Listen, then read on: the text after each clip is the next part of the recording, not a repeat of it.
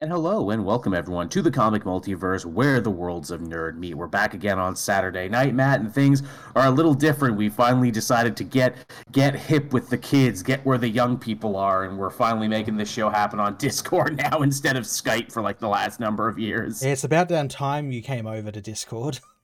Yeah, I was the one slowing it down. 100% I was. If you're actually in the comic multiverse Discord, you'll notice I've actually like probably responded more in the last couple like in the last week than I have in years, and that's because I Yeah. finally had to put it on my phone. I know, I saw you on there. I'm thinking, oh, is Joel alright? Is he been replaced by a pod person? Yeah, really, is he it? Oh no, is he one of them puppets I hear so much about in the lies of P? Has he been replaced? No, it's me. It's just, other work and other responsibilities meant I finally had to get Discord, and because last week we did a show on Discord and everyone said it sounded way better, so I'm Yeah. like, all right, fuck it, I guess that's the way to go now. It did sound so much better.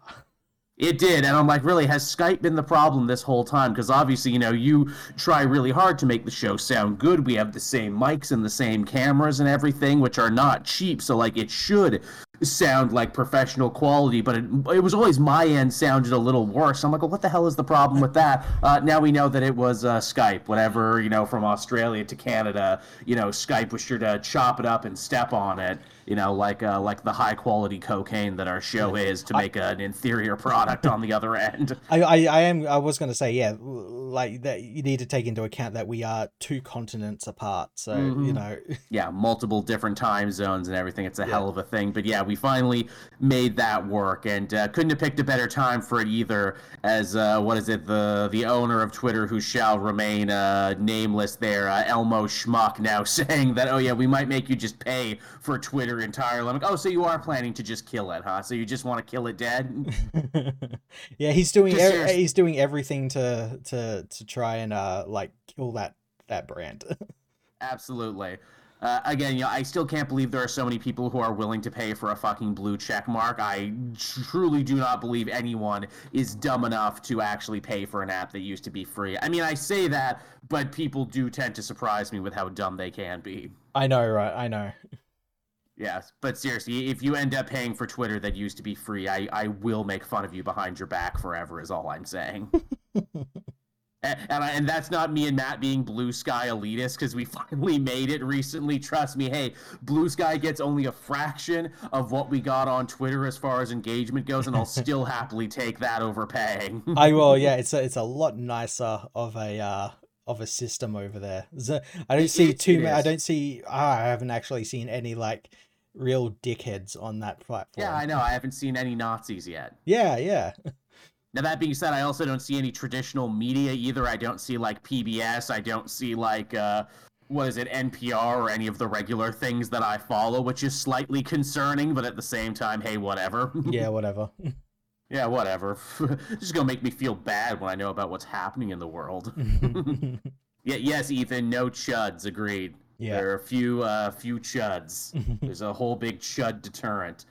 If I sound a little tired, everyone, it's because I am. I actually did something I haven't done basically all summer. I went out and I did things today. It sound yeah. You left the house. Yes, I left the house. I touched grass. Was pretty good. Not an always thing, but definitely a sometimes thing. My local small podunk town had their big agricultural fair, so I ate a big fried onion and then got some funnel cake and rode the bumper cars. That was pretty good. Nice, nice. I also bought some clearly airbrushed, clearly counterfeit band shirts. Again, if anyone knows this Dead Kennedys design, it usually goes to a gray shirt, not a black one. So I'm like, well, this is fake, but I'm definitely going to buy it because it doesn't cost near as much as buying real band merchandise. And I can't think of anything more punk rock than buying a counterfeit shirt. Exactly. That's the most punk rock you can get with that. No, and Most the definitely. only way it'd be even more punk rock is if you buy it outside of the venue you're going into to see the band That's out of some right. guy's trunk. Yes, that's the best way to do it. That's, the real spirit of music is what that is. That's what we just don't have anymore. Oh, and I got a bunch of fudge because it was the last day of the fair, so they had buy one, get one free. Oh, nice. So I've basically had no real food today. I've had fried onions and fudge is what I've had. Well, I mean, according to like America and everything, that's Yeah, the food pyramid. That's like yeah. two of the things of the food pyramid, isn't it? Yeah, the last administration was sure to completely redo the food pyramid. It's more of a circle now. Diet Cokes and Big Macs. Yeah, yeah, and the top is like Adderall or like whatever. Yeah, you beat me to it and Your crushed up choice of Adderall. opioid. Yeah, Yeah, and your favorite choice of opioid, your favorite feel-good pill right here. Be sure to crush it up and snort it to make yeah, it work quicker. yeah, That's what you do. Only pussies take their pills. yeah. Hey, they say Flintstones chewable vitamins, but in reality, all pills are chewable if you're brave enough. Let's be honest. But yeah, I did that. The weirdest thing is that, because it's a small town fair, the entertainment always kind of sucks. Like, they got Mhm. an equestrian show because we're like a farming community, so obviously they got lots of good horses and animals and shit. They had a clown, and the clown's name was Doo-Doo the Clown. And I'm like, oh, what a fucking loser this guy must be, right? God, playing my small town fair. I was Googling him on my phone. Apparently, he's actually the most famous and successful clown in like all of Canada. He's been doing it for 30 years. Oh, I thought that was gonna go a completely other way. No, oh yeah, like he's like a registered sex offender Yeah, or he's something, and like he's he's murdered like 12 people. yeah, he's a mass murderer or something. No one's ever caught him or something. No, actually, quite the opposite. In fact, in 2015, he apparently saved two women who were getting assaulted on the street in Toronto. Yeah, but then he abducted them, so yeah. Well, here's the funny thing. The story is hilarious, and to Dudu's credit, the man knows what's up, and he clearly has a sense of humor about himself, as he should, being a professional clown. So apparently these two ladies were getting assaulted by like a classic Toronto crackhead, and he pulled over his Hummer, which already that's hilarious that the clown owns a Hummer. Clearly he must be successful and invested Oh, his money I bet he has well. like thousands upon thousands of clowns in that Hummer. Because it's they're so Oh, much bigger than a little clown car. You have like you're, thousands. no, you see, it's the opposite. Be It's like a only funny wave when of they like come out of World a War Z zombies just coming out, just thousands of clowns. He did have he had two extra clowns in the back. They were apparently on their way to the gig, and he pulls over to help these two women. He's like, "Quick, get in, get in, you'll be safe here in the Hummer." And I can only imagine those two women had a real, crisis of conscience right there, thinking to themselves, "What's worse, getting assaulted on the street by this crackhead having an episode, or going into the strange clown Hummer? Where do we go? What do we do? What is the right decision here?" Could you imagine that? And that's a story those two women told for the rest of their lives. Hey, Oh remember the yeah. time the Oh yeah. clown saved us from the crackhead? Yeah, yeah, yeah. No, and no one believes them. No, exactly. That's a story no one would ever believe you. It gets even better. So he's even more of a famous clown than I thought. Remember Billy Madison, the famous Adam Sandler movie? Hmm. Yep. Oh, yeah, that one. Yep. So he's the clown in that. He's the clown who falls off the stilts and you think he's dead. And he's young in that. He's got to be like in his 20s in that. Oh jeez. That's the clown. That's how long he's been around for. And I'm like, wow, I'm sorry to besmirch your name, Doo-Doo the Clown. I didn't know you were such a clowning professional with such a sterling reputation and body of work to Yeah. your name. Yeah, wow. Yeah, crazy, right? And like a dude like that probably works all year long, going to every fair, every, like flea market, every outdoor event. He's done like the goddamn Calgary Stampede, and he still showed up to my little podunk town. And I'm like, Wow. well, I guess this is probably your busy season as a clown. You travel all summer and then you take the winter off because, clowns have to hibernate, I'm pretty sure. Yeah, they all get into their like their magic boxes and just disappear for the Yeah, winter. exactly. Have you ever seen a clown in winter? Didn't think so. Exactly. They need to rest. It's like a reverse vampire situation. I must only come out in the summer. I must only awake for Ragnarok. But yeah, so that was my adventure today. I actually went out and did things Nice, nice. and kind of walked past a semi-famous clown, if you can believe it. What about you, Matt? How you been? How have you been keeping up? Yeah, no, not too bad. I haven't done really much anything as exciting as that, but yeah, No. I've been playing video games. I just earlier this morning decided to check out that new patch that got released for Cyberpunk. Yes, I've been playing that too, actually. Yeah, it's much better, isn't it?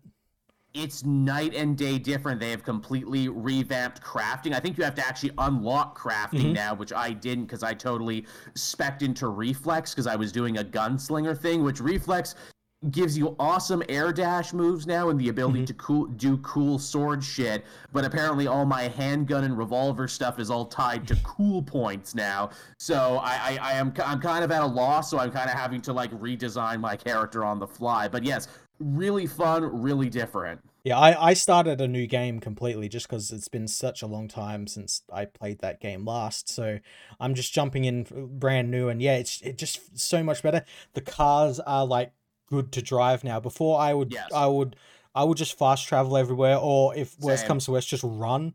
But like Same. now I'm like I'm gonna get in a car because cars are fun to drive. They feel so much better.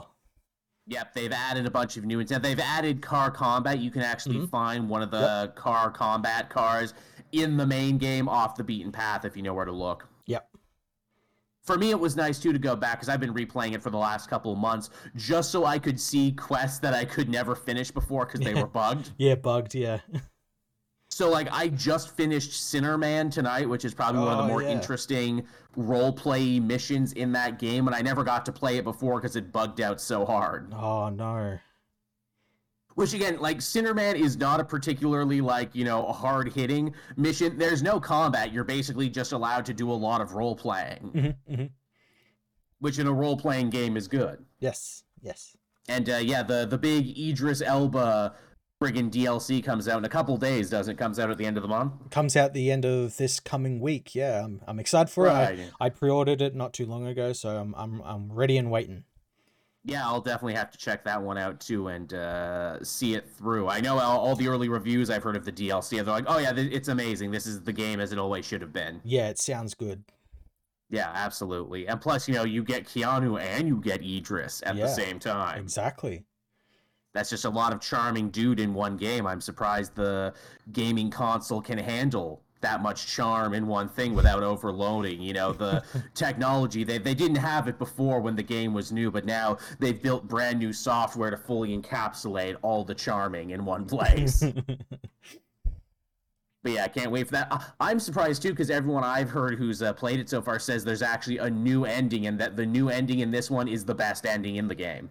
Oh, really? Yes. Oh, And I got nice. the Nomad ending when I played originally, and I thought that was a pretty good ending. Which ending did I might have gotten that one. I can't really remember my ending. I know it did end with like me still alive. I know that. Right. It's the one where V and Pan Am leave the city, Yeah, basically. yeah, yeah, that's the one I got. Yeah. Yeah, which is basically like the whole point of Cyberpunk is that none of them are particularly happy endings, but this is like the best of the bad situation endings. Oh, that's good. Yeah, there's like some other crazy ones where you can like go to space and you can try and Mhm. save your own mind. Yep. There's ones that you like choose to go out in a blaze of glory. There's some even where like Johnny Silverhand completely takes over your body. Yep. Yeah. Endings that I never saw because I'm just like, that doesn't make a lot of sense for my character. I'm in. I kind of want to go like full Johnny in this run because I didn't in my last run. I'm like, I want to see what happens. I'm Yeah, intrigued. Yeah. yeah, for sure, no doubt about it. Should we talk about the news for this week, Matt? There actually is a fair smattering of like actually some big stories that came out this week. Yeah, do that. Oh, I should also just point out, just as we're doing this, like I'm not too sure. I'm not like fully updated on it, but I think we're at least a couple of hours maybe away from like the SAG-AFTRA stuff coming to an Oh end, yes, or yes, at they're least hard pretty at work on close. that. Yeah. Yeah, the rumor is that might actually be ending soon enough.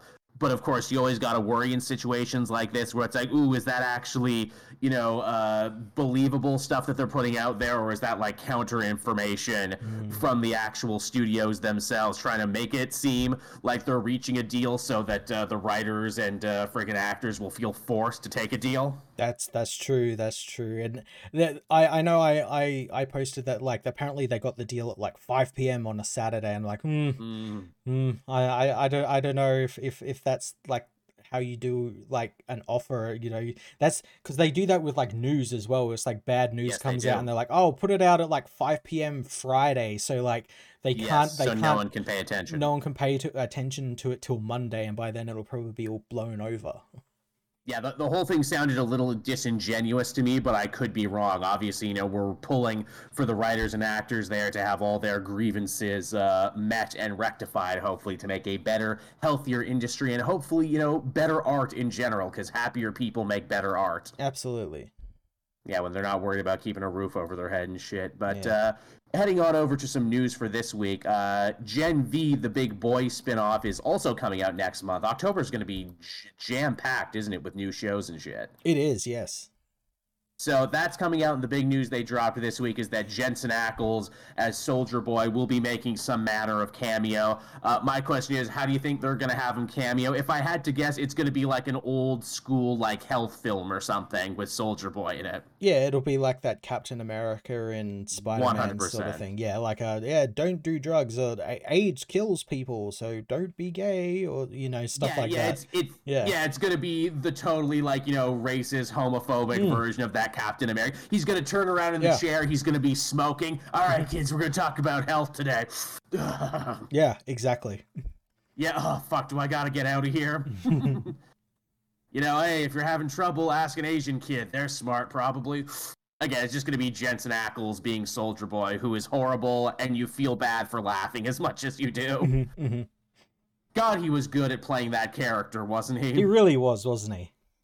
Yeah, he was acting his ass off. Like, I've always known Jensen Ackles was good, but I think the world got to know how good he was in that by getting to play just such an unrepentant piece of shit. Yeah, he's great. I really hope that this also allows him, especially now that he's not doing Supernatural for like 50 years now. I hope that this also allows him to take more like interesting roles like this. Definitely.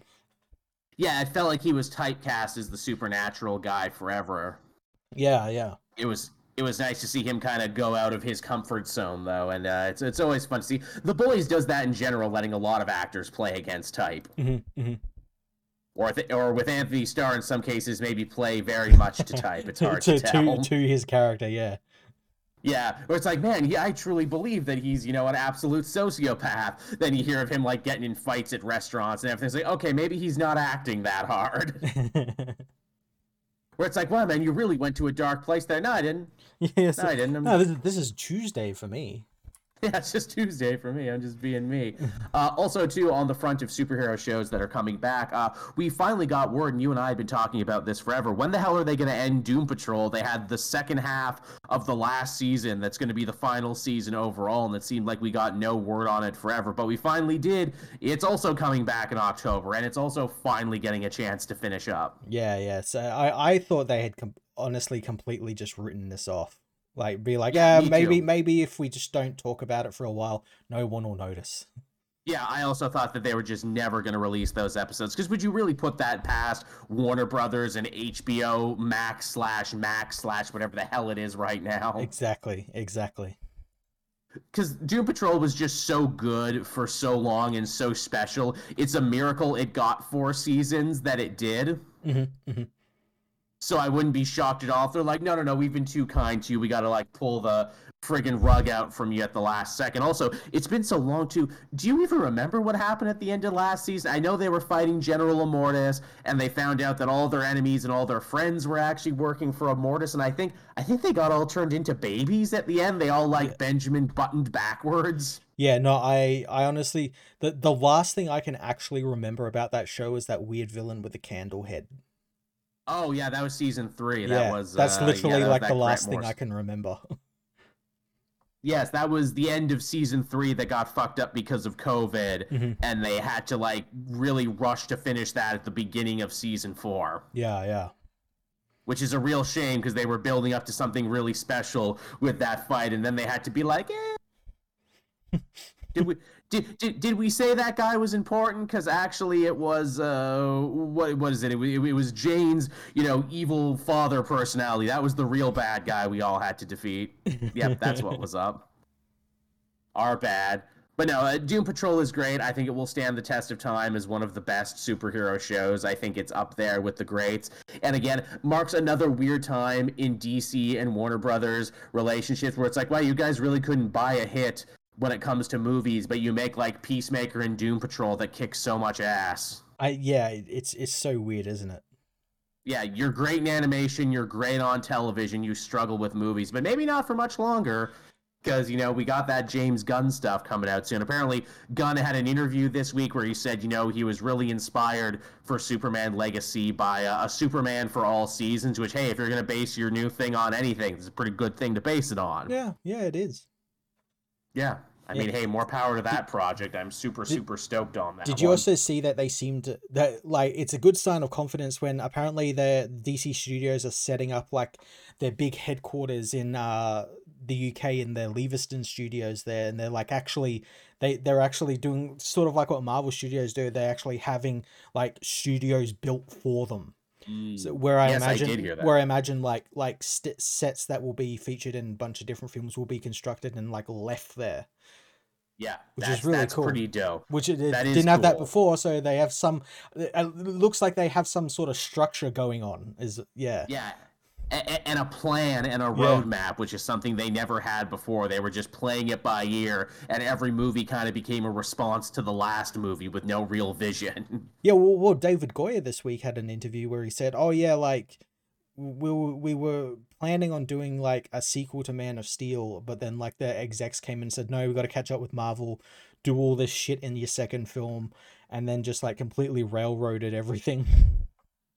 Yeah, that sounds about right. That sure sounds like what was going on. How you even hear David Goyer saying stuff where it's like, well, originally Enchantress was supposed to be controlled by Apocalypse and everything, and it was supposed to lead into that, and then that never got to happen, so I had to change that script, which is why none of that makes any sense. Yeah.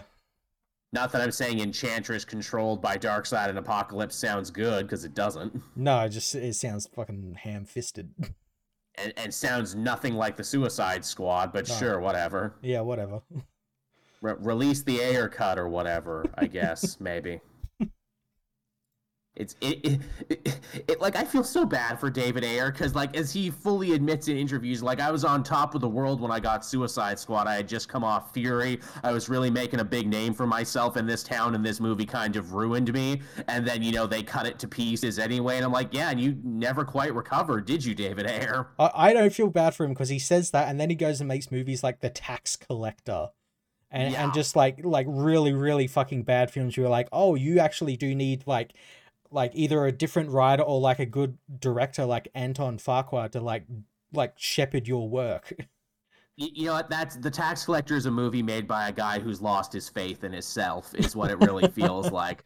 Like a guy who's still really hurt and like still hasn't quite recovered yet. And I hope he does, because like David Ayer's early work kind of kicks fucking ass. It's so good.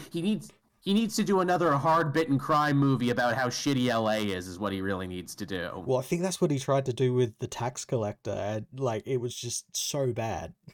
Yeah, just a real shame, because he's a guy I want to root for, because I think he has like a really interesting perspective, and when he's on fire, he makes like really good movies. Yeah, exactly. Yeah, he needs to reteam with Fuqua for a second, is what he needs to do.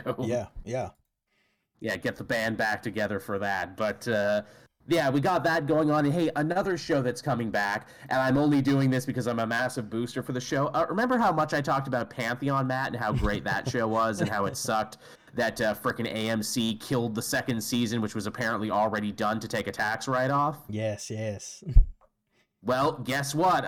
Amazon is swooping on in and is saving the second season. And in October, I think on the 15th, I think on the same day the Doom Patrol comes back, they're releasing all of Season 1 and Season 2. Oh, nice.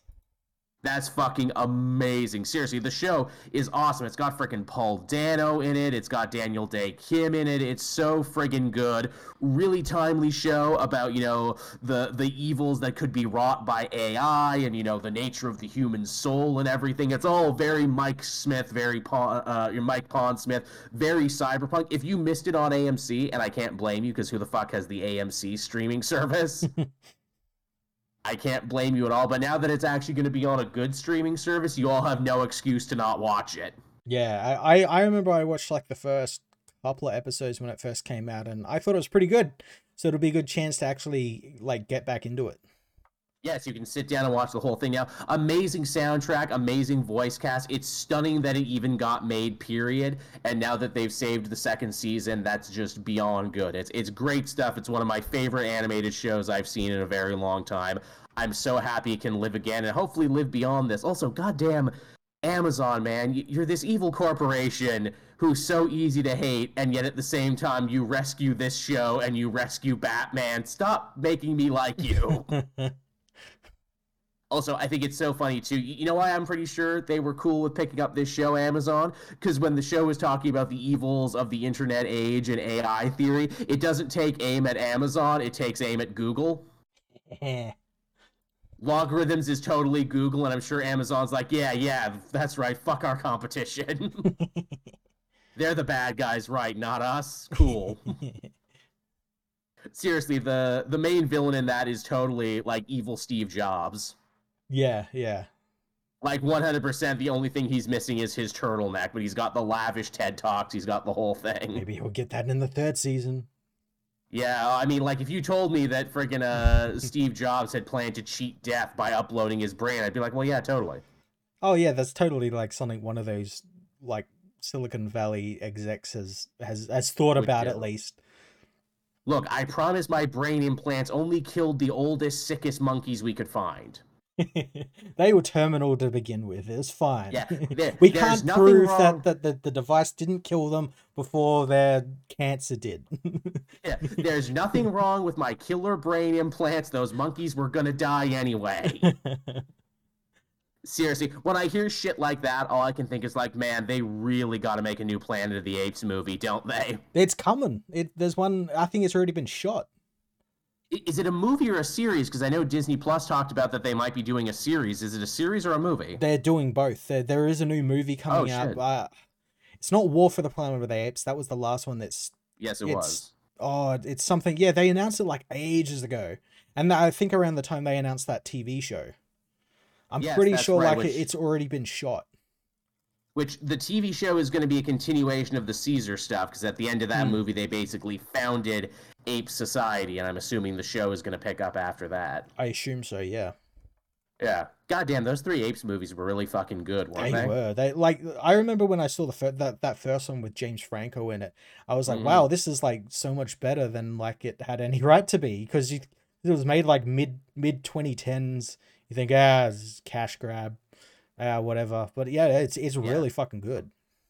Yeah, also like a remake and reimagining that was worth it, where it's like, man, they should do this more often for these big series where they like take the themes and ideas and some of the character names, but like go in a brand new direction with it. Yeah.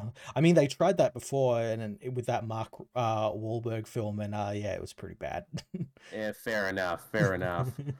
Also, hey, Marvel is doing a Planet of the Apes comic. Did you see that? It's going to be like a prequel series. I did, yeah. That's pretty cool. Yeah, prequel of the Planet of the Apes. Yeah, I think that's going under their 20th Century Studios banner for comics, because that Predator comic that came out this week had that imprint on it as well. Yes, that's right, which I meant to read that. You read that, I did, and you'll have to tell me all about it. Though I did flip through, and it looked freaking awesome. Yeah. It's definitely one of those things that Benjamin Percy is like born to write. What else we got going on this week? Oh, I guess the biggest piece of news this week, and something that had jaws wagging all over the place. Obviously, Hickman is hard at work in his Invasion of the Ultimate Universe storyline right now. We knew that was going to spin off into a series of new books. I think it was implied to be a Captain America, a Thor, and an Iron Man. Well, this week, in the lead up to New York Comic Con, which happens next month, they announced that, it's not just ending there. You're also getting a brand new Ultimate Spider-Man comic with writing from Hickman and art from Cicchetto. Yeah, we had to know this was coming. I assumed we would be getting an Ultimate Spider-Man, a new Ultimate Spider-Man. I didn't expect it to be being written by Hickman. Likewise, that's pretty goddamn massive, and also begs the question, and they kind of answered it on the cover, where it's like, okay, you're doing a new Ultimate Spider-Man. How are you going to differentiate this from the last couple Ultimate Spider-Man, especially because Miles, the last Ultimate Spider-Man, is in the main universe now? Are you going to do a new Miles? Are you going to do a new Peter? And they haven't fully answered that yet. We've seen one page with Cicchetto's art, and that's definitely a traditional Spider-Man costume. But they have yet to tell us who is in the suit. We'll have to see how this Ultimate Invasion series ends with the next issue. But if it's still set, if this universe is still the 6160 universe, They No. don't have a Spider-Man because he didn't prevented Peter Parker from being bitten, but he kept the spider. Yes, he did.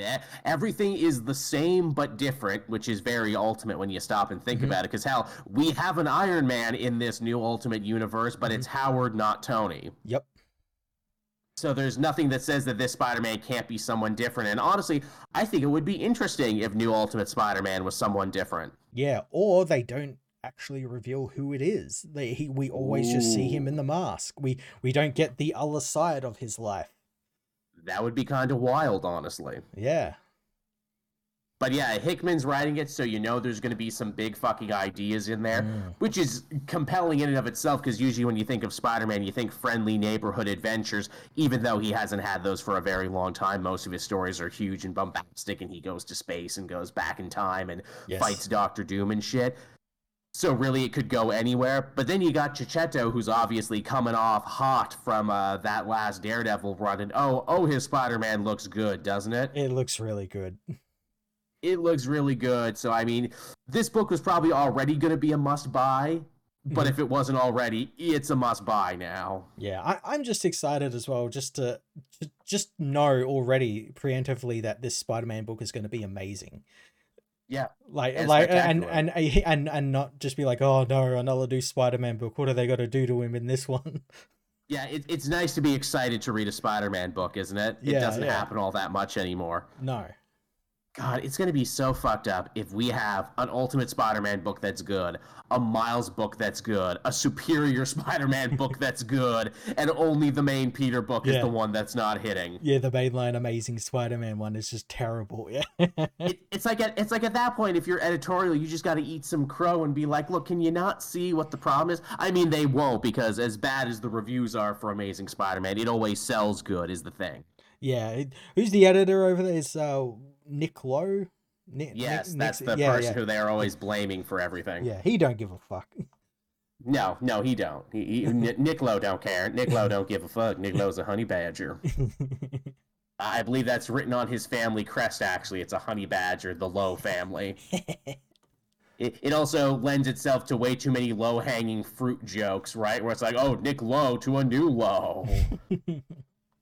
So it's too obvious. You know, we're not about low-hanging fruit on this show, Matt. As you know, we're only highbrow in our jokes and comments. You know, we aim high here. Now, obviously, that's what's happening in the world of Ultimate Comics, and that's super exciting. But hey, we got more stuff coming from X-Men, which has been probably as exciting as it's been like ever, right, Matt? Oh my god, it's I don't particularly like that there is just so many books happening all at once, Yep, but my god, agreed. aren't they all just fucking great? Which makes it Right, even like more frustrating because like it's like come on, just have one stinker so I don't have to read it. Come on. yeah, it's true. Everyone is interesting. Everyone has a great creative team. Everyone is adding a different part to the big tapestry that is X-Men. I agree. Yeah. I wish we had another Fallen Angels or something Yeah, that I oh just straight yeah. up didn't have to read. Yeah, oh Fallen Angels, I remember I that one. I didn't even get to all the X-Men I wanted to this week. I got No. Uncanny Avengers. I got the new Nightcrawler book, Uncanny Spider-Man. Didn't Yeah. get to read that Yeah, no, just because. I'm so behind on like all the X-Men stuff. I'm like, okay, every time I'm like, okay, I'm gonna sit down and like read like a bunch of them, and then I like see the pile I've got of them, and I'm like, holy shit. Yeah, it never stops, and like maybe that'll be a problem, and maybe it's a good thing that it's all kind of starting to slow down and coming to what they're calling the end of the Krakoa era, because maybe that means we'll actually be able to go back and finish some of it. Oh, Dark Hopefully. X-Men was this week too. There's another Oh one. God, Jesus. Yeah, Astonishing Iceman as well. Oh Jesus. yeah, which I hear is good. I hear Yeah, what is it? Orlando's killing that one. yeah. But yes, the big news this week is that they announced the resurrection of Magneto, courtesy of Al Ewing, which will be coming in the next year or so, which obviously makes sense because it's like, yeah, did you really think they were going to keep one of the most famous, most popular, most marketable X-Men dead forever? Of course not. I kind of wish they had, but yeah. Yeah, I mean, they were never going to. They're No, definitely going no. to be bringing him back. But yeah, so I'd he's love going for to be him to come. resurrected. I'd love for him to be resurrected and be like, "Oh no, he got Kamala Khan's powers." Oh, that would be fucking hilarious. He's stretchy now. Yeah, he doesn't have magnetism anymore. He's just like really stretchy. Well, man, I totally think you're onto something there because I figure if they're going to be resurrecting him now without the Krakoan resurrection protocols, they got to find a new angle to it. They Mhm. got to find a new thing. And with the new X-Men movie being forthcoming, maybe a little slower now because of the writer-actor strike that probably stuffed up the work they were doing on it. I think when we see Magneto come back, he's going to look different. He's going to act different. This is going to be them, priming the pump and planting the seeds for whatever the movie version is going to be. He's gonna be younger. He's going to be younger. He might look like Giancarlo Esposito. I'm not sure. I feel like there's going to be something attached to this. I feel like they were very strategic in killing him when they did, keeping him dead just long enough so they could work out whatever the new thing is going to be, and also what part he's going to play in the new era of X-Men that will probably be closer to whatever the hell they're going to end up doing in the movies. Yeah, I guarantee you it was to sort of like how they do with characters, like every now and then, where they like update them to like they like shift their histories forward a little bit.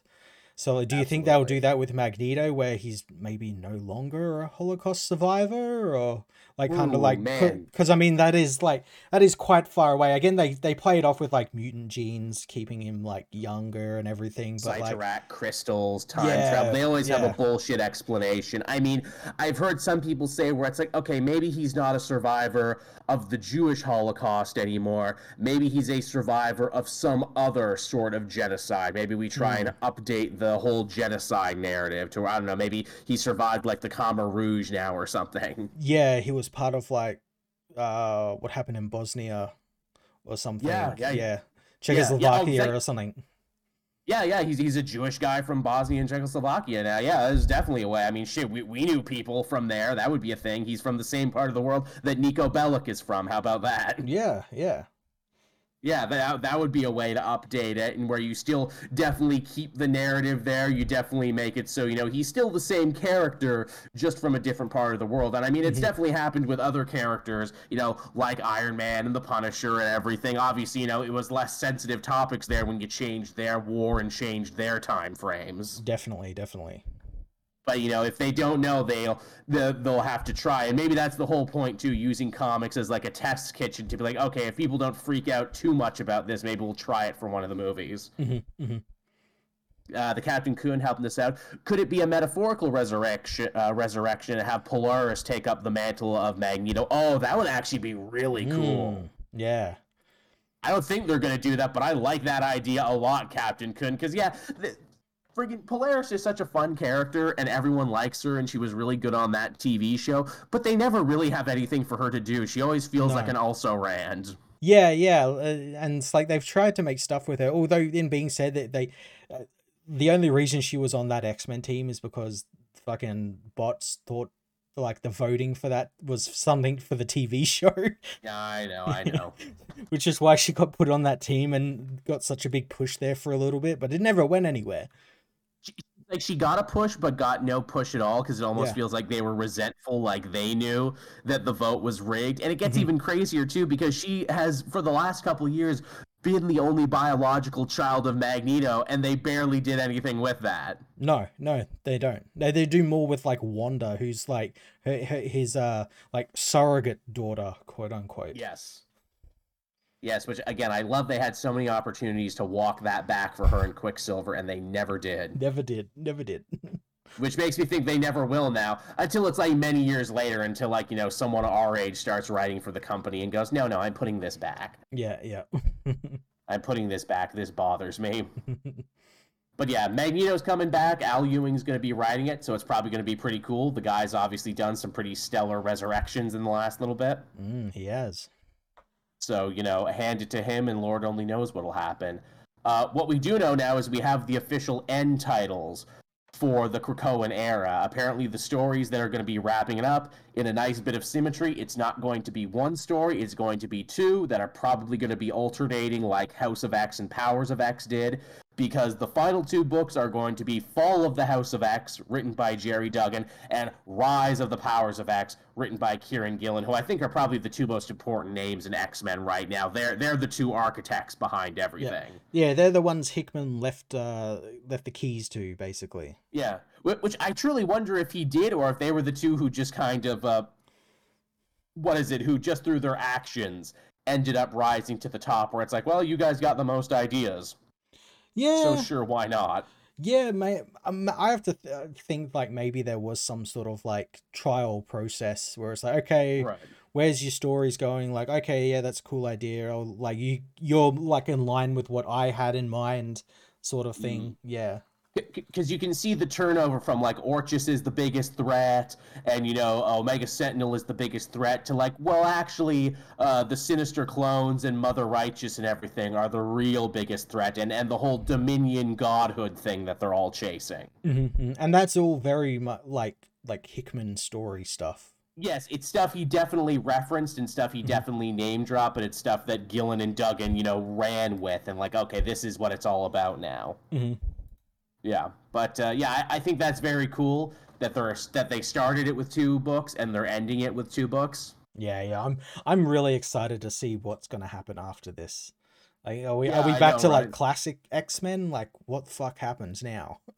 Yeah, well, I mean, I think that's what we've been theorizing forever, is like, so when this is done, I guess they'll just be back at the mansion, though, and, everything will start over again because the status quo is always returned to. But I know some people who are like, man, I hope they don't do that, because that would be really disappointing after all of this for them to just go back to the mansion and business as usual. Because if they do, I'll probably be bored and stop reading again. And I'm like, yeah, I mean... That is the problem. I also feel like this whole Fall of X thing is like their way of like, okay, we're clearing the board of like all these different mutants that like have popped up during the Krakoa era, so that when we go back to like business as usual, it's like the core mutants, quote unquote. Yeah. It's none of your like other like offshoot mutants that we haven't really been with all this time, but like haven't really done much with, like Bay of the Blood Moon and like Doug and that sort of stuff, who's kind of winding down and everything. Someone on the Discord pointed that out to me, where it's like, man, Doug was so important. Now he's trapped. Now he's trapped at the center of Krakoa, and no one bothered to go back for him. And I'm like, oh yeah, I guess so. Yeah, there was like a moment there where they were like setting him like, oh, he's like the most important character ever because he's like in charge of Krakoa more or less, and they just like trapped him in the center of Krakoa.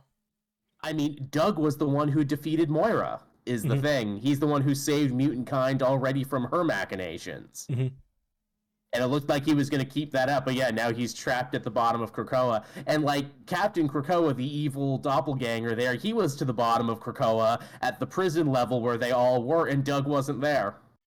Yeah, well, he was in like a different part. He was in the solitary wing. Yeah, he was on the crapper when Krakoa came to recruit all the people. He just came out of the bathroom. He's like, hey, where'd everybody go? Can't walk away for a minute. God damn it, Doug. You have the worst luck. But yeah, that was the news for this week, everyone. And I got to say, some pretty big topics. And with New York Comic Con coming next month, early next month, we'll probably have more to talk about because, the news doesn't sleep for comics. And because, more of these big media companies are having their own trade shows now, it actually seems like Comic-Cons are for comic news once again. Yep. And where Marvel and DC are actually coming to show off their big stuff, so I'm sure we'll have more to talk about in the weeks and months to come. So yeah, be sure to keep an eye out for that, everyone. I'm sure it's going to be an exciting time. I'm sure DC will also have some big new titles to announce as well. So I guess with that, we can hop over into what we read this week, Matt. And this was just a stupidly packed week, wasn't it? Oh my, I can't remember how many new number ones I had, plus like series I've been following, and yeah, oh my god. I had like 12 or 13 books, and I barely scratched the surface. I read 5. I managed to read 5 for the show tonight. Nice. And one I just read a couple minutes ago before we started, because I knew you'd want to talk about Superman. Cool. Do we want to start with Superman? Because that's the one I read. Yeah, might as well. In my mind. Yeah, if it's fresh in your mind, yeah. It's finally a return to normal books. About goddamn time, right? Maybe that's why they had so many backed up there, because fucking I almost called it Fear State, but that's not it. Yeah, Nightmare State. yeah, Nightmare, whatever the fuck that one was called. I've already forgotten it. yeah, and well, as well as it just so happens that everyone else in the book has also forgotten about it. Yeah, moving on like nothing happened. How Yeah, about because that? nothing did happen. It really did. Night Terrors, that was the one. God, like I'm not joking. I'm not doing a bit. I legitimately forgot it was called Night Terrors. Like my mind had already deleted that from like, oh, you don't need that anymore.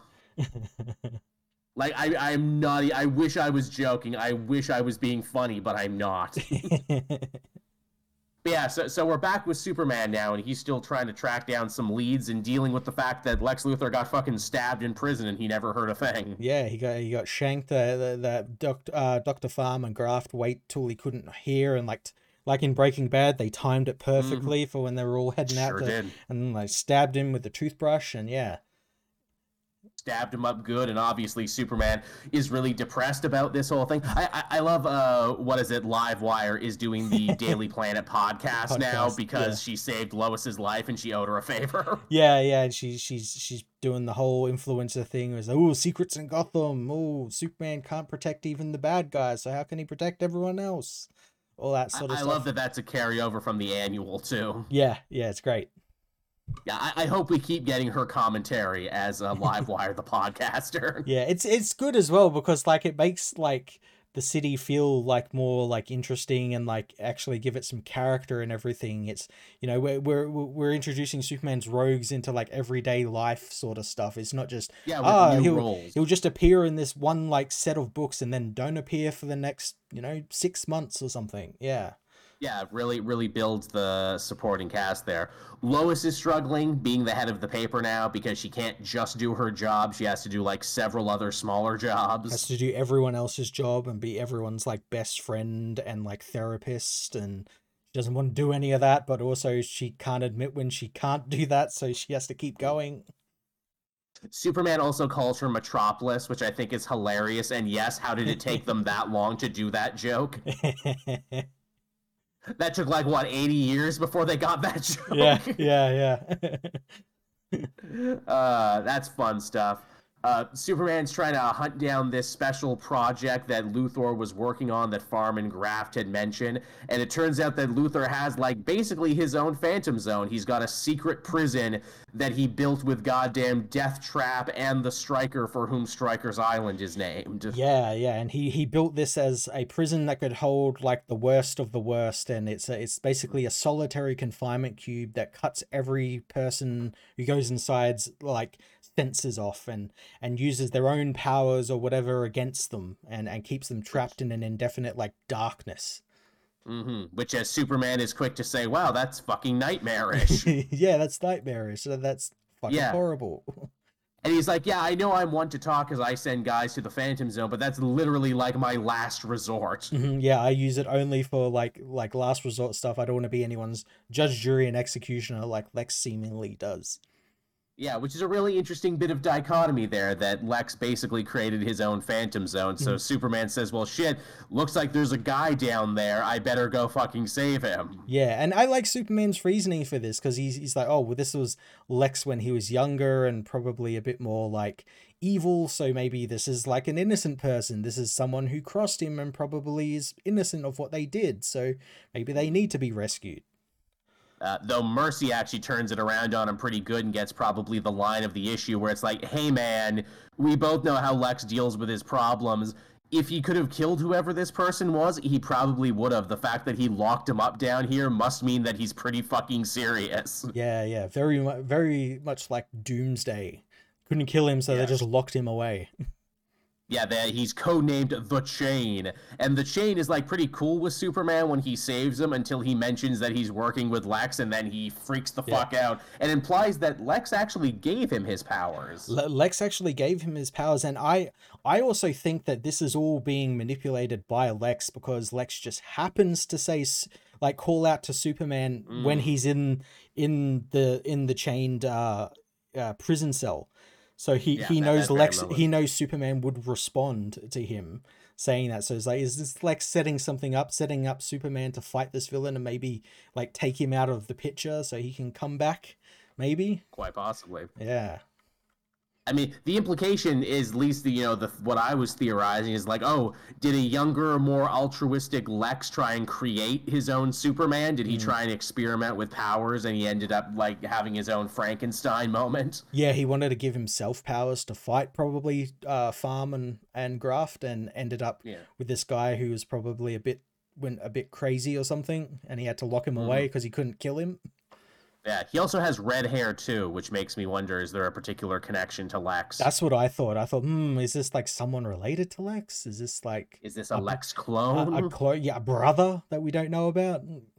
Yeah, oh yeah, I also had a secret brother you didn't know about. Hey, it wouldn't be beyond, reason, you never know. No.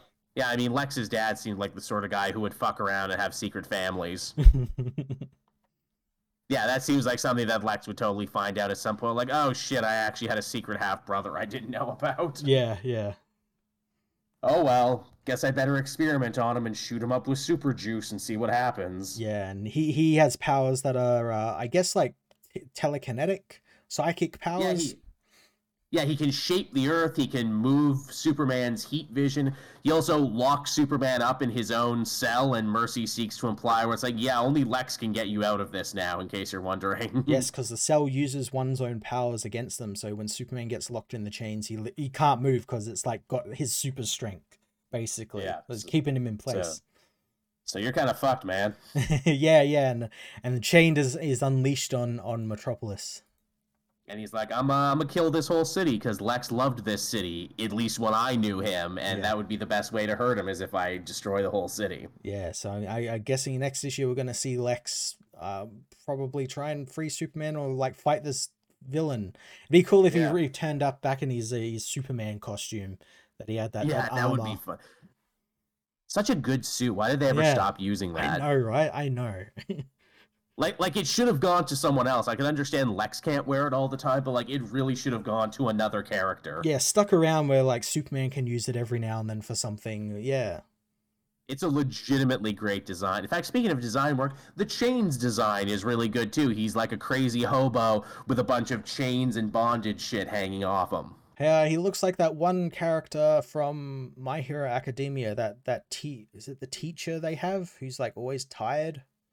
Oh, the slug guy? Yeah. See, I've watched. He's got like long black hair. Someone will know who he's. I can't remember what the teacher's name is. He's like he's a good guy. He's like their teacher in like the first season. Yeah. That the chat is just screaming at us right now for not knowing enough about anime. But yes, I have watched just enough My Hero to know that character, and that character is pretty dope. Yeah. Looks like him. Yeah.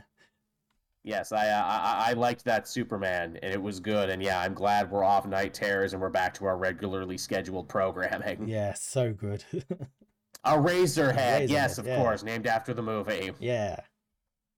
Which is good shit as well. I guess off the back of Superman, I can talk about Captain America, because the new Straczynski Captain America dropped this week, and I was sure to read it. It was pretty good, wasn't it?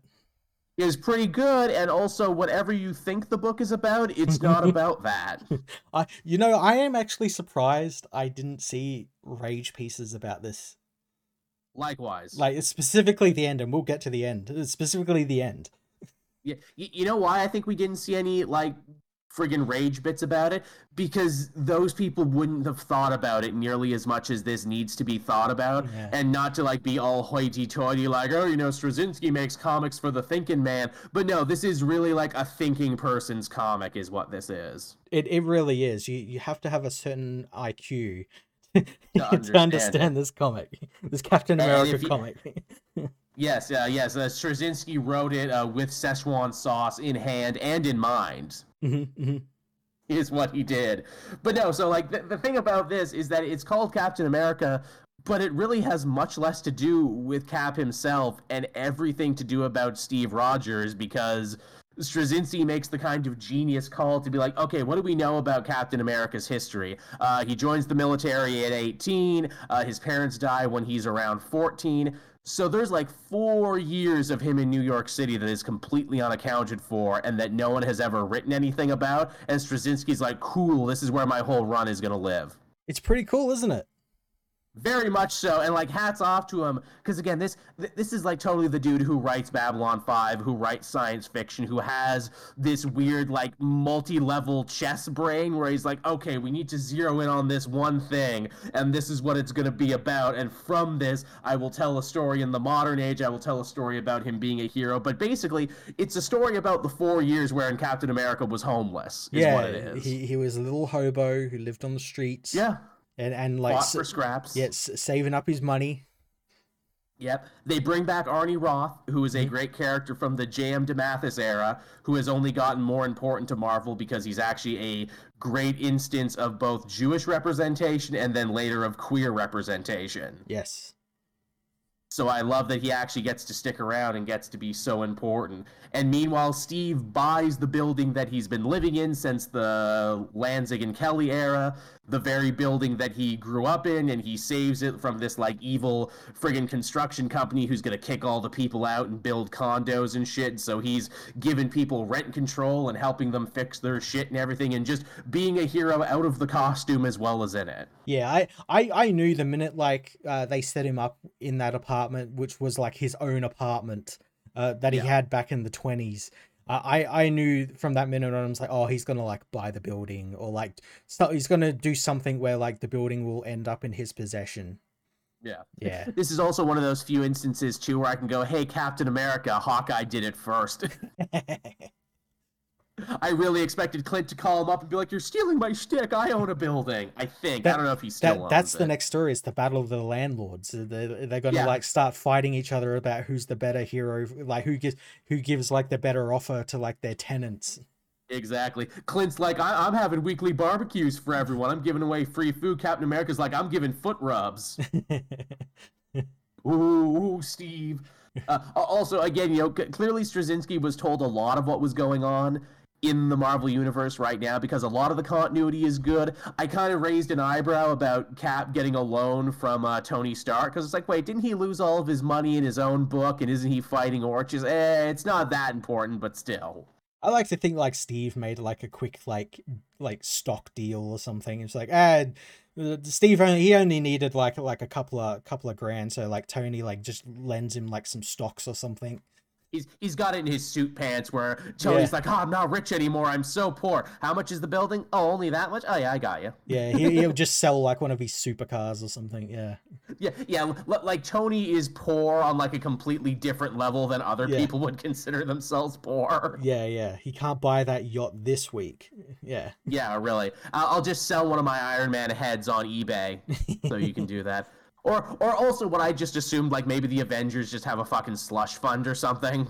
Yeah, like money that's like out of reach of everyone else that like Avengers can dip into when they need to. Yeah, freaking, what is it? Goddamn Scarlet Witch is like, okay, I'll go to the bank and make a deposit. She just goes into the backyard of Avengers Tower and like digs up an old soup can that has 10 grand in it. Yeah, the coffee can in the kitchen. Yeah. And you get Jarvis in the back. I don't trust banks, Mom. This is why. I bury all the money in the front yard. Don't trust no banks. If there's a fire, that's okay. We got it in the tomato can under the building. He's one of those guys who hides like his money in PVC piping and puts that in the walls. There are people who do that, by the way. There's people who are really fucking paranoid. Yeah. Which, hey, I've heard stories too of like guys who are doing pipes and doing construction and they find like 10 grand in the wall and they have that moment of like, I could take this, but then they're like, I don't know who this money belongs to, and they definitely come looking for me for it. So you don't want to be taking anyone's wall money. But yeah, the book is really solid, goes into a ton of really interesting directions. Steve, like, hangs out with the Fantastic Four for a minute, which is really fun. Yeah, I like that. They just, like, call him up and be like, hey, you want to come and, like, on an interdimensional mission with us? And he's like, yeah, sure. Why not? Yeah, sure. I'm up for anything, man. Yeah. Also, too, you can tell that Straczynski has, like, a certain affinity for the Fantastic Four that most other writers don't. Because, like, if you could do a cameo, they'd be like, oh, can Spider-Man cameo? Can Daredevil or the Guardians cameo? But Straczynski's like, no, I want to work with the Fantastic Four because I grew up reading them. Yeah, and they're fucking awesome. And they're awesome, and they should be, and they're awesome in this story. Yeah. And the big stinger at the end of this story is, Steve, he's so close to finally getting his own apartment and everything. He's just a couple bucks short, but he's starving because all of his money is going to try and put a roof over his head. Mm-hmm. And a guy in the park tells him, hey, they're having a political rally over there and they're handing out food. And, hey, the bee's knees, they're really on the level and they're peachy keen and got some good ideas. And I think you'd like them, Steve, you blonde-haired, blue-eyed ragamuffin. You go check him out. And he's sitting there and he's eating his sandwiches like, oh, good food. And then you find out the political rally is being put on by the American German Bun, which is a very real group of pro-Nazi Americans who existed in New York at the time. Yeah, just before World War II, and I think during it as well. Yes, absolutely. Yeah, and they would literally do stuff like this, where they would have like cookouts and stuff, and just try and like make it seem like they're like, we're all American, but those pesky Jews, Basically, here's the thing. You know how I knew about the American German Bun, and it makes total sense, and I can see why Straczynski would put them in the book. They were the guys who sent death threats to Jack Kirby when he made the first Captain America story where he's punching Hitler. It was them, and I'm oh my god, is Steve gonna fight the guys who actually had a problem with him in real life? Oh, that'd be awesome. That's kind of fucking amazing. I'm like, Straczynski, you did it again, Straczynski. You know story structure, Straczynski. God damn. And it's a big deal to see him come back too, because this is his first time writing a Marvel comic in like a decade. And clearly this is a story he wanted to tell, because he could have written any character he wanted, but he wanted to write Captain America, probably because he had this story in mind. Yeah, it's just great. And as I said before, surprised more people didn't get upset with that final page. Yeah, well, again, because they probably didn't know the history. Like, I'm surprised fucking, what's his name? That dude who runs Bleeding Cool didn't run some story about, Captain America is now a Nazi, or so, a secret Nazi, stuff like that. Really shitty photos that he's taken of the issue he bought from his local comic book shop. Yeah. Again, I don't think they get it, and I'm sure it's also like, this is too close to when we ran the same thing for Secret Empire, which was also ironically about Steve's mother joining a Nazi club as a single mother looking for support. Though, as we found out later, none of that was actually true, but still. Yeah.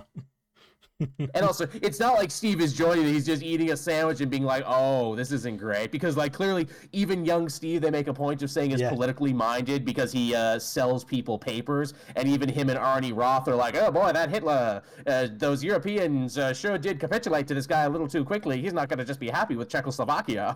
Yeah, you can tell by the way he's acting. He's like, oh, this probably isn't a good idea. I shouldn't have eaten the Nazi hot dogs. Yeah, why did I do that? Oh, these delicious Frankfurters. Why? Now, actually, I do believe the actual origins of the hot dog in New York, they were Polish sausages that were sold on a roll at baseball games. So there you go. The Germans don't own that one. The Polish own that one. Because I think the idea is that the Polish word for hot dog or for sausage was too hard to say, so Americans just shortened it to hot dog, is what they did. So there you go, a little food history. But yeah, am I still a little salty the Lanzig and Kelly era had to wrap up as quickly as it did? Yes. Was this still also a good issue? Yes. Yes, very good. Very good, and hopefully this has more eyes on. I know a lot of people were checking it out, people who haven't read comics in a decade but remember liking Straczynski, people who are fans of Babylon 5 and everything else he's worked on, and they're like, oh, I'll check this out. So maybe if they can, do their job right, this will be a nice way for them to wet their toes. Definitely. It's definitely worth it. As a new number one, you can't really go wrong with it. And Straczynski, so yeah.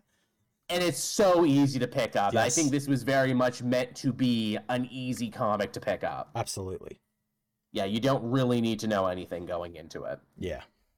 What else did you have, Matt? Well, I had another new number one, and that was Wonder Woman, issue 1. Oh, yes, the new Tom King one. I've forgiven Tom King for Batman and Heroes in Crisis, but I was still a little scared to pick this one up, especially because I had so much other stuff going on. How was it?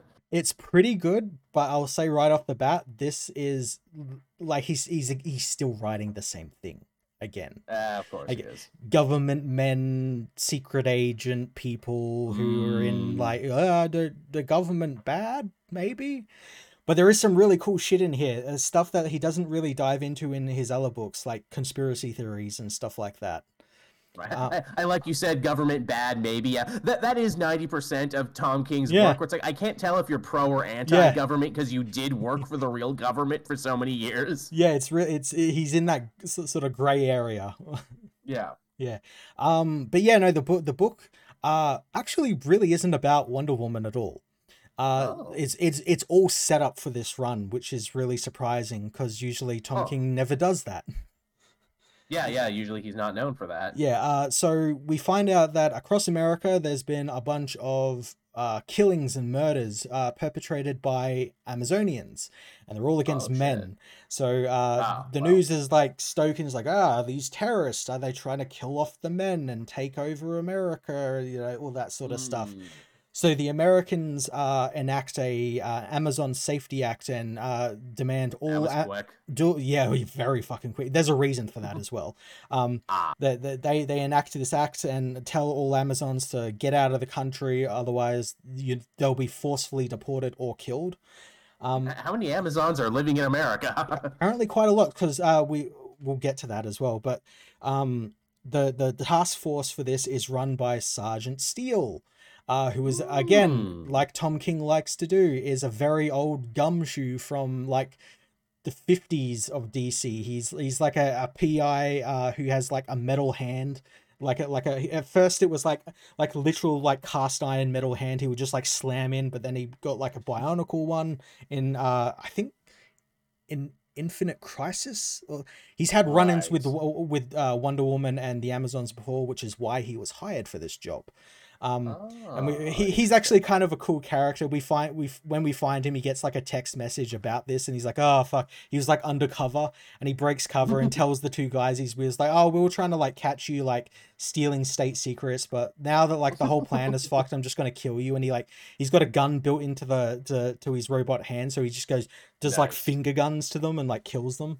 It's pretty cool. Yeah, very Slam Bradley, very Yeah, that era yeah, of yeah, like Dick Tracy gumshoe. Yeah, that sounds like something that yeah, Tom King would excel at. yeah. Well, speaking of Slam Bradley, he brought him back as well. Ah, fucking awesome. In Okay, I love yeah. Slam Bradley, Yeah, he's the main character of that Gotham book he recently did.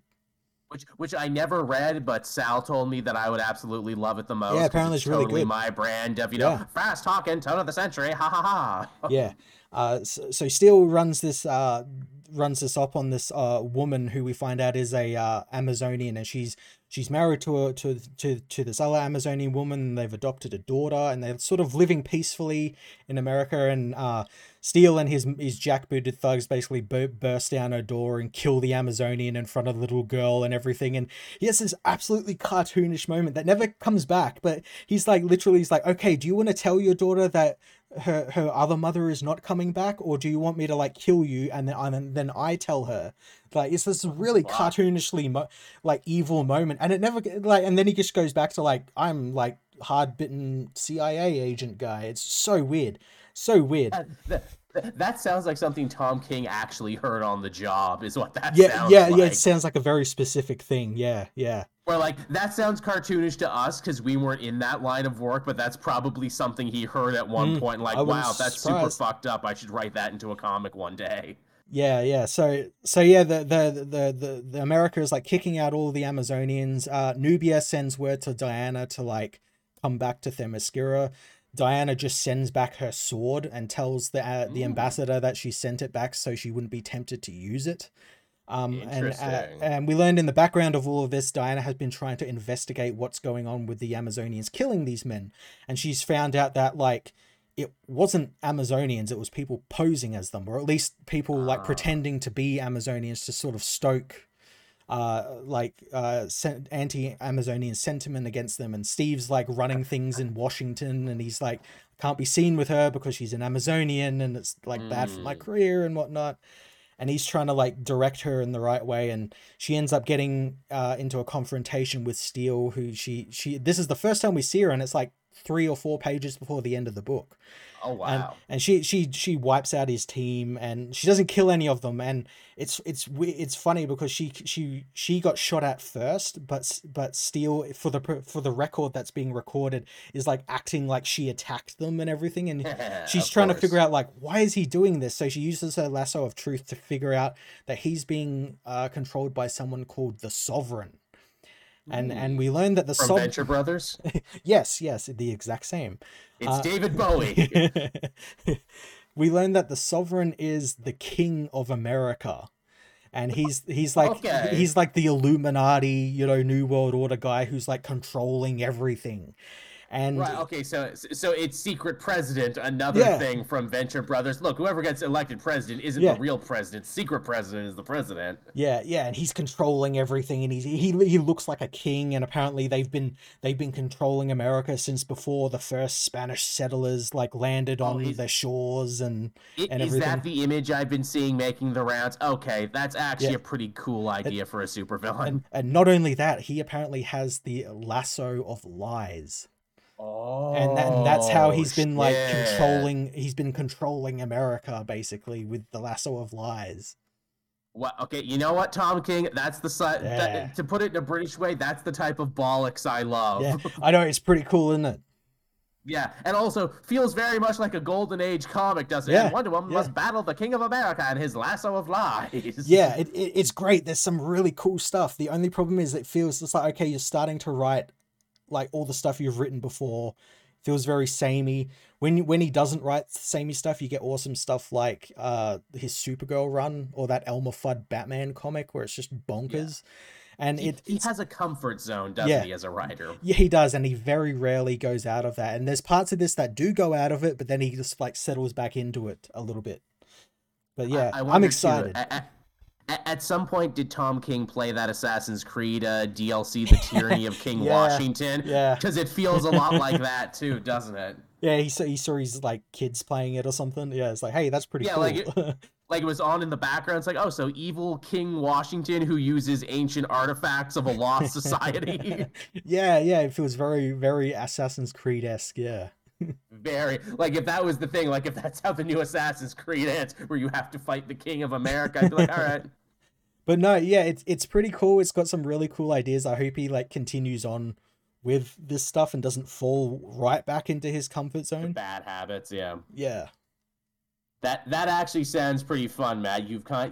I feel like I need to sit down and read a couple Tom King things. I need to read that. I need to finish his Supergirl. There's a couple things I need to go back and be like, okay, let me reassess this man's work now, and that actually sounds like a pretty solid pitch. Yeah, it's a pretty good first issue. It gets all the. I do wish like the setup had been spread over 2 issues, since it kind of barrels through it pretty quickly. But it does a pretty good job of like setting up, okay, where is everyone in this series? Where are they going and everything? Yeah. You definitely had me at King of America and his lasso of lies. Like that's like I gotta see that. Yeah, and he rules from the Andes Mountains. He's got like a big castle up in the Andes Mountains, and yeah, it's great. Oh yeah, well of course a king needs castle. I thought you were gonna say he like has it in Middle America. He has it like in fucking Omaha or something. In the middle of Kansas, yeah. Yes, where no one would ever think to look, in the goddamn Appalachian Mountains where no one thinks to look. Hey, did you know there was a castle up here? Huh, how about that? I guess too, you're talking about Wonder Woman. I'll talk about Nightwing, which I read this week. Ooh, what's going on with Nightwing's gold? Tom Taylor, continuing to go from strength to strength on this book. Nightwing, now that we're done with Night Terrors, now that we're done with a bunch of other stuff, Dick can finally deal with that weird pirate conspiracy that he was kind of a part of, because apparently there's a secret society of sailors and seamen who have been, propping up Bloodhaven since the very beginning, because it was an old whaling town back in the day. Yep. And you made a joke about Dick's gold, but like seriously, there's like a bunch of like ancient treasure and shit involved in this now. Yeah, no, I've seen like some pictures and stuff of it. It's great. Yeah, so if you remember a couple arcs back, he fought Tony Zuko, who was trying to steal a safe that this pirate group, The Hold, was keeping, because they're basically like a black market bank for people who can't go to real banks. And Dick was saved at the end of that story because, the quartermaster, the old sea captain, was like, He had no, a he is a vault, didn't he? He had a Yes, vault. he Yeah, did. yeah. He did. He's like, he's a customer in good standing with the hold, you see. And Dick's like, I don't fucking remember that. How the hell did that happen? Well, apparently it happened when he was Rick Grayson 2 years ago. Talax retroactively making Rick a bit more interesting. Twice now he's done that. Yeah, Twice now yeah. he's brought back Rick Grayson and retroactively made him better. And the idea is that Rick met a dude he didn't recognize from his circus days. And the guy's like, hey, I was supposed to give you this package years ago, but I kind of went on a bender and went to jail. Here's this important package. You're supposed to have it. And Rick's like, well, I don't know if I should open this because I'm technically not Dick right now. And even if I do open this, I'm probably not going to understand it. So I should probably hide it somewhere. And B, his bartender friend, who I think was a Dan Abnett creation, actually, because Abnett wrote that book at a point, too, was like, hey, that's okay. I know some pirates you can hide this with. And Rick's like, cool, I'll give it to these pirates. And they're like, what name should we put on this one, Rick or Dick? And he's like, I don't know, fucking Nightwing, I guess. So yeah, there's a whole thing there. Heartless apparently wants what the pirates have now, so he kills his way inside the hold, only to find out that their ship is gone and all their treasure is gone. And Nightwing's trying to solve the murder, but they take a bunch of the bodies in a fake ambulance, and he has to chase after them, only for the ambulance to actually end up on a ship floating in the bay. And all these pirates are going to kill Nightwing until their captain, who is named Captain Blood, Blud, like Bloodhaven, comes out to save him. And it turns out that Captain Blood is actually B the bartender. Oh, shit. Yeah, so apparently he always knew the leader of the hold. Damn. Which is crazy. And yeah, this looks like this is going to be a seafaring Pirates of the Caribbean adventure with Nightwing now. Oh, that's awesome. Yeah, I think there are a few stories that don't get better with by adding pirates to it, and now we're getting pirates. Nice. Awesome. Everything's made better by pirates. It really is, and also it gives Bloodhaven as a city more personality too, to be like, yeah, it was a fucking whaling city, man. Yep. Ports and seamen and sailors and everything. Are you looking for sailors? Nightwing's looking for sailors. Gonna be a lot of sea chanties in the next couple issues, I tell you what. Nice. All right, so I had two more after that. What about you? Cool. Yeah, I had two more. Yeah. It's funny. We always usually end up reading the same amount. Yeah. The next book I had was Big Game issue 3. Ah, yes. The continuation. This is the big crossover, yes. Yes, the continuation of the Miller World crossover, and things are getting a bit more crazy in this issue. The issue opens with his character Huck, who is like the big, lovable oaf Superman guy. who's got superpowers, and it opens with him getting nuked. Uh-oh. That seems bad. They nuked him while he was trying to carry a polar bear back to its family in the North Pole. Oh no. Yeah. They then kill the kid who was the character Superior, the Shazam. Yes. So it's actually quite funny because he can't turn into Superior anymore because it could only do it for a week because he sold his soul to a devil. But then he got his soul back and traded the powers back. And the assassins are wondering can we kill this guy because he's in a wheelchair.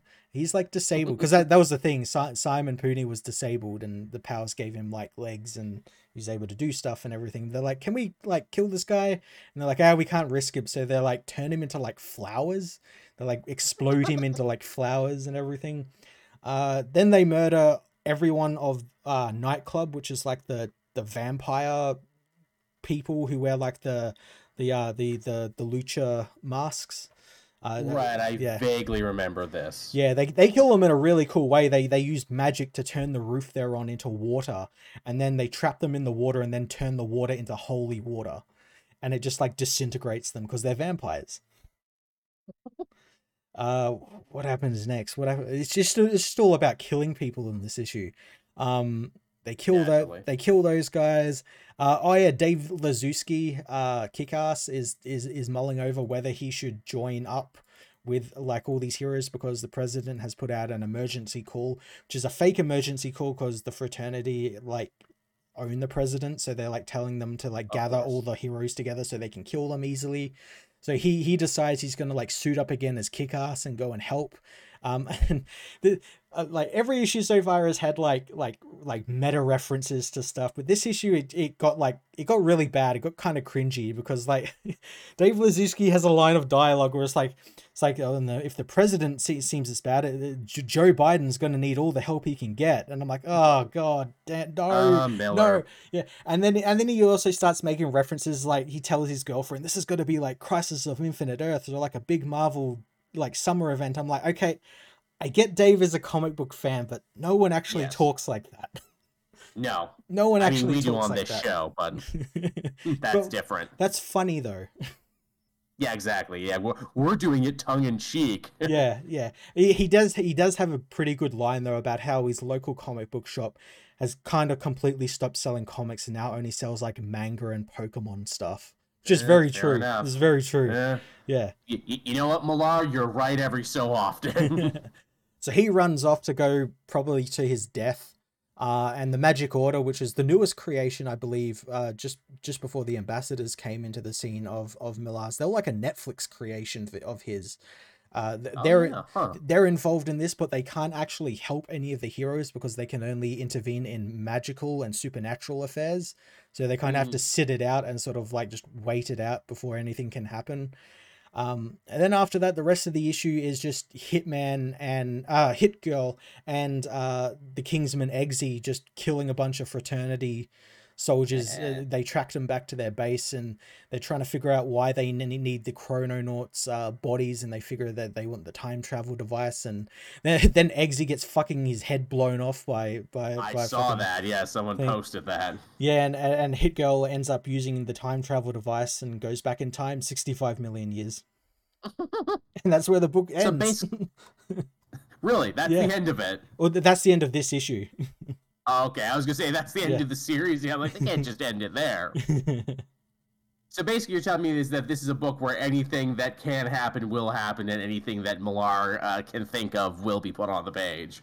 Probably, yeah, probably. And I mean, I'm looking forward to that, like Hit Girl being sent back in time, because in the first issue, Simon Crane and his people dug up like a bunch of like effigies that are like millions of years old of like superheroes and stuff. So it's like, is this her going back in time and setting up like a superhero society even before the fraternity is a thing, or like what's going on? She's the totemic reason that superheroes exist in human culture. That'd be pretty cool. As I do like that he also builds like Hit Girl up as like Wesley Gibson's like nemesis, because he's like, she's the only one I was really worried about actually doing something against my plan, so I wanted to take her out like quickly. And like he makes it known to her that like she is like good, but not as good as he is, because he's like he can bend bullets around corners and do all this sort of stuff.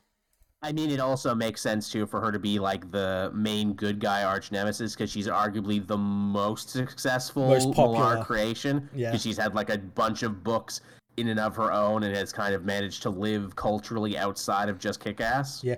I am intrigued because they haven't mentioned, because I know for a minute there was a second Kick-Ass and it was a woman. It was like an African-American woman, I believe. Oh, yeah, that's right. I don't know what happened. I don't ever know what happened to her. I just know that she was a thing, and she hasn't been mentioned once in this book. So did she die before this event? I don't know. Did Millar write her too? Again, yeah, I remember her being on the cover, and I vaguely remember people talking about, did she die? Did Millar write that book? Is he disowning it? I don't know. Yeah, it's really weird. I mean, it could be a very meta thing, as well as the fact that like the whole story with Dave in this book is that he sees a chance to be a hero again and be big and popular, so he's like kind of jumping at it and kind of wants to do it. So yeah. Again, kind of metatextual. Oh, okay. Her name was Patience Lee.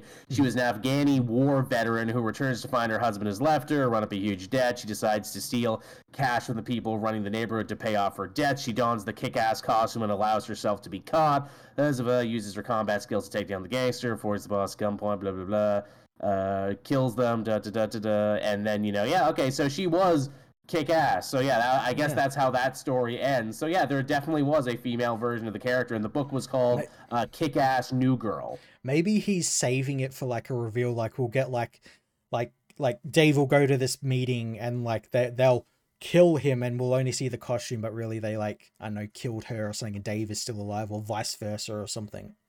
Yeah, okay, yeah, the book was what is it, from 2014, it Mm, ended. Yeah, Mark Millar and John Romita Jr. yeah. wrote and drew it.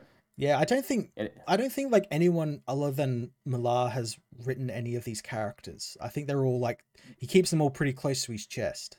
Well, that's the thing, because I know Hit Girl had a couple series to herself written by other people where she like Oh, went okay. to a different country and fought like that country's native crime. I only know that because I think there was one in Toronto where a Canadian guy got to write it. Oh, nice. Yeah, which was a whole thing there. Yeah, oh god, yeah, what the fuck was that? Yeah, the Hit Girl actually had quite a big long run there, because I know there was talk that they wanted to do like a Hit Girl spin-off movie Hmm. with her, but that like never happened because No. the sequel didn't make as much money as they wanted it to, and also because Chloe Grace Moretz got like way too famous and way too busy. Yes, kind of a shame. Maybe they can do some more. Yeah, it would be amazing if she came back now and did it. Yeah, they should just like get them all back. Like, Aaron Yeah, Taylor Johnson, and playing Craven didn't do anything for your career. yeah, Come play Dave yeah. I don't Lazuski, who's a much more interesting character. very much so. Yeah, I don't give a shit that they're older. Whatever. Yeah, Just say that's how much time took place in the real world. yeah. Well, I mean, just in this book, Dave mentions that he's 31 years old, and that What like the fuck? he hasn't been doing that. He hasn't been a superhero for like 15 years or something. Yeah, she's Hit Woman now. It's fine. Yeah, yeah. We'll Well, just we'll just move the. when we catch up with Mindy in the last issue, she's like driving herself to like the comic shop and getting coffee and all that sort of stuff. So yeah, she's like a woman now. Yeah, we'll have a Force Ghost situation where Nick Cage can come back. We'll just bring him back. Retcon, he's back. You know what? She's having a rough time right now, Mindy. So she's having like weird, like Norman Osborn, Harry Osborn situations where she keeps seeing her father in the mirror, and it's like, oh god, do I have schizophrenia or what's going on? Hey, it's me, it's your father. Hey, Yeah, it's and he me, can do Nicolas that weird Cage. voice he did for the character as well. Yeah, he's doing like kind of an Adam West, but not quite an Adam Yeah, and West. Adam West via like Southern Yeah, is I just weird. like being in movies. It's not so much to ask. I just really like being in movies. He'd probably fucking This do it too. he would. Can I wear the costume again? Can I wear a Batman costume again? Can I be old man, Big Daddy? Okay, I'll do that. And hey, speaking of Batman-esque characters, I had Catwoman 57 this week, which is the third part of Gotham War. I haven't dared read this one yet. It's getting better. The things Yeah. that are annoying about it are still annoying, but it is getting slightly better. It is essentially still just heroes arguing with each other, but this one actually has some pretty interesting twists and turns in it. I did see that one page where like she talks with Nightwing and Nightwing's like, "Yeah, this is pretty stupid. Maybe you should like think Yes. about that." Yes, that's great. That's a great scene. Because basically Catwoman has this big plan. She's going to rob the opera. It's going to be the biggest opera robbery ever. Red Hood is going to be out there stealing cars. And she's like, oh, yeah, this is the perfect job for you because you got your career started by stealing hubcaps. And now you're going to steal the whole car. Which again, she's using him as a distraction twice now. But she's like, no, that's a feint. That's a Kansas City shuffle. Red Hood stealing the car, so inside, I get my most attractive henchman to go and steal everyone's jewelry while dancing with them, and they're going to be so freaked out about their cars being stolen, they won't even notice I took their jewelry. And I'm like, you know what, Catwoman, that's actually a pretty dope plan, I'm not going to lie. Yeah, that's pretty good. And Nightwing manages to find her because it's like, yeah, I knew this was your favorite opera. You and Bruce took me here when I was a little kid. Don't you remember? Hmm. You let me sit at the bar and you bought me a Shirley Temple and I felt like a real adult. And she's like, oh fuck, really? He's like, yeah, that's why me and the other sidekicks are being neutral right now because we think it's really stupid that you guys are basically having a lover's quarrel that has affected the entire city. And Catwoman really has this like come to Jesus moment where she's like, well, fuck me when you put it that way. We really do sound just like mommy and daddy having a fight and taking it out on everyone else. Yeah, yeah. And I'm like, again, Nightwing for the win, am I right? But of course, by this point, shit's already like spiraling out of control. Batman's having a nervous breakdown because Vandal Savage stole his house. Catwoman doesn't know that yet, but she is spying on him, and she sees him at the graveyard, like yelling at his parents' grave. And she's like, "Fuck! I just wanted him to feel bad. I didn't want to actually have him like, have a mental breakdown." Yeah. Oh no, Batman's having a completely normal one tonight. Yeah, he's just Having a really yelling at just shouting at his parents' graves. Oh, that's such a funny visual. Oh, it is. It is hilarious in the book. I don't know if they meant for it to be hilarious, but it's fucking hilarious because in his internal monologue, he's being really normal. He's like, "Oh, my house, it was so much more than just my family's legacy and a roof over my head. So many of my sidekicks grew up without homes and without safety, and, this was my way to, give back to them, And, it was so important to me." That's what he's thinking. But in his mind, he's just yelling at it. In reality, he's just yelling at his parents' graves. Yeah, doing like the Christian Bale yell where he can't really tell what he's just making like John Bernthal animal noises. Yes, 100%. That's what he's doing. And him and Red Hood have another little fight. And, Jason gets in some good lines there where he's like, "Stop trying to save me, Batman. We've never seen eye to eye, morally on anything before. Is it so hard for you to believe that I agree more with Catwoman's way of doing things?" Yeah, it is. It's true. It's true. Yeah, and Batman being Batman, "No, I can save you. I can save you. I'm never going to let you die again. I'm going to save you." Which, is insane. Though Batman also gets in a good line, too, where he's like, "Look, you guys want to be criminals, that's fine. But let me ask you this. How many famous crime stories have happy endings?" Yeah, that's and true. It's true when you think about it. Scarface, Godfather, Goodfellas, they're all riding high for a minute, but they all have really sad endings, don't they? And again, with Batman's own guilt, like, I can't let you die. I can't let you die again, is the thing, and I refuse to let it happen. I will drug you, though, and steal your communicator and listen until Catwoman references where you guys are hiding. And then Vandal Savage comes strolling in, being like, "Hey, in case you didn't know, I'm probably, like, the real villain in this." And he's like, "Join me, Catwoman, on the dark side, and together we can do whatever." And Catwoman is like, "No, fuck you. I've made a lot of bad choices, but even I'm not that stupid to team up with you." Is he gonna buy her, like, training facility now, just like he bought the Wayne Manor? Well, here's the thing. He might not even have to, because you know how Catwoman has had that number 2 woman who apparently she's been hanging out with since prison, Marquise, who's been like her right-hand woman and has been whispering in her ear.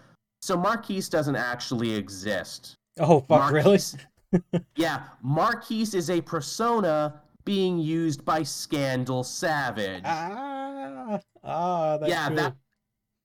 That was my reaction too. I'm like, "Okay, Gotham War, you won me back." Okay, that actually does sound pretty good.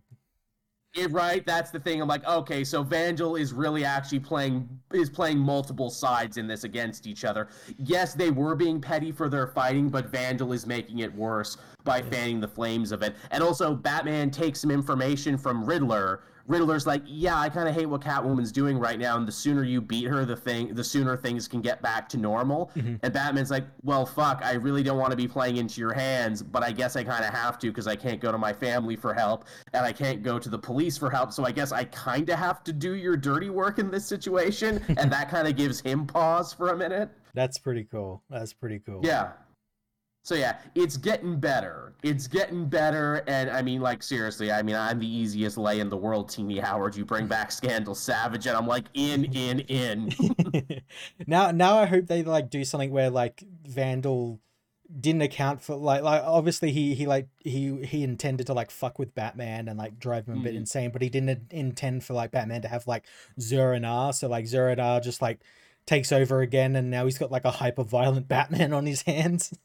Oh, probably. That's the thing, too. Like, no one knows that Batman is dealing with Zur-En-Arrh right now, and that's going to blow up in everyone's face. Yeah, it's going to be great. My favorite thing, too, about Scandal Savage coming back is how many people who, A, didn't know this character existed, and B, didn't know that Scandal was her name. They just think it's like the hush-shush situation where it's like a new character sort of thing. Nope, she's an old character. Vandal is that much of a fucking shitty parent that he named his daughter Scandal. Yeah. Well, yeah, your name has to rhyme with mine. Yeah, of course. course. That's kind of the thing. We got a naming convention going. Yeah.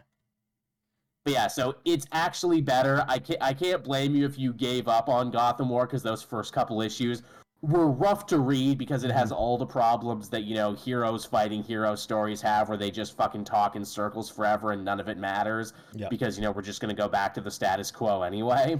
Yeah, and especially when there's like such an easy fix to this situation where it's literally Catwoman and Do both. Batman just sit down and talk things out like adults. Yeah, well, we can't have that because we're both, like shitty teenagers in our first breakup. Hmm.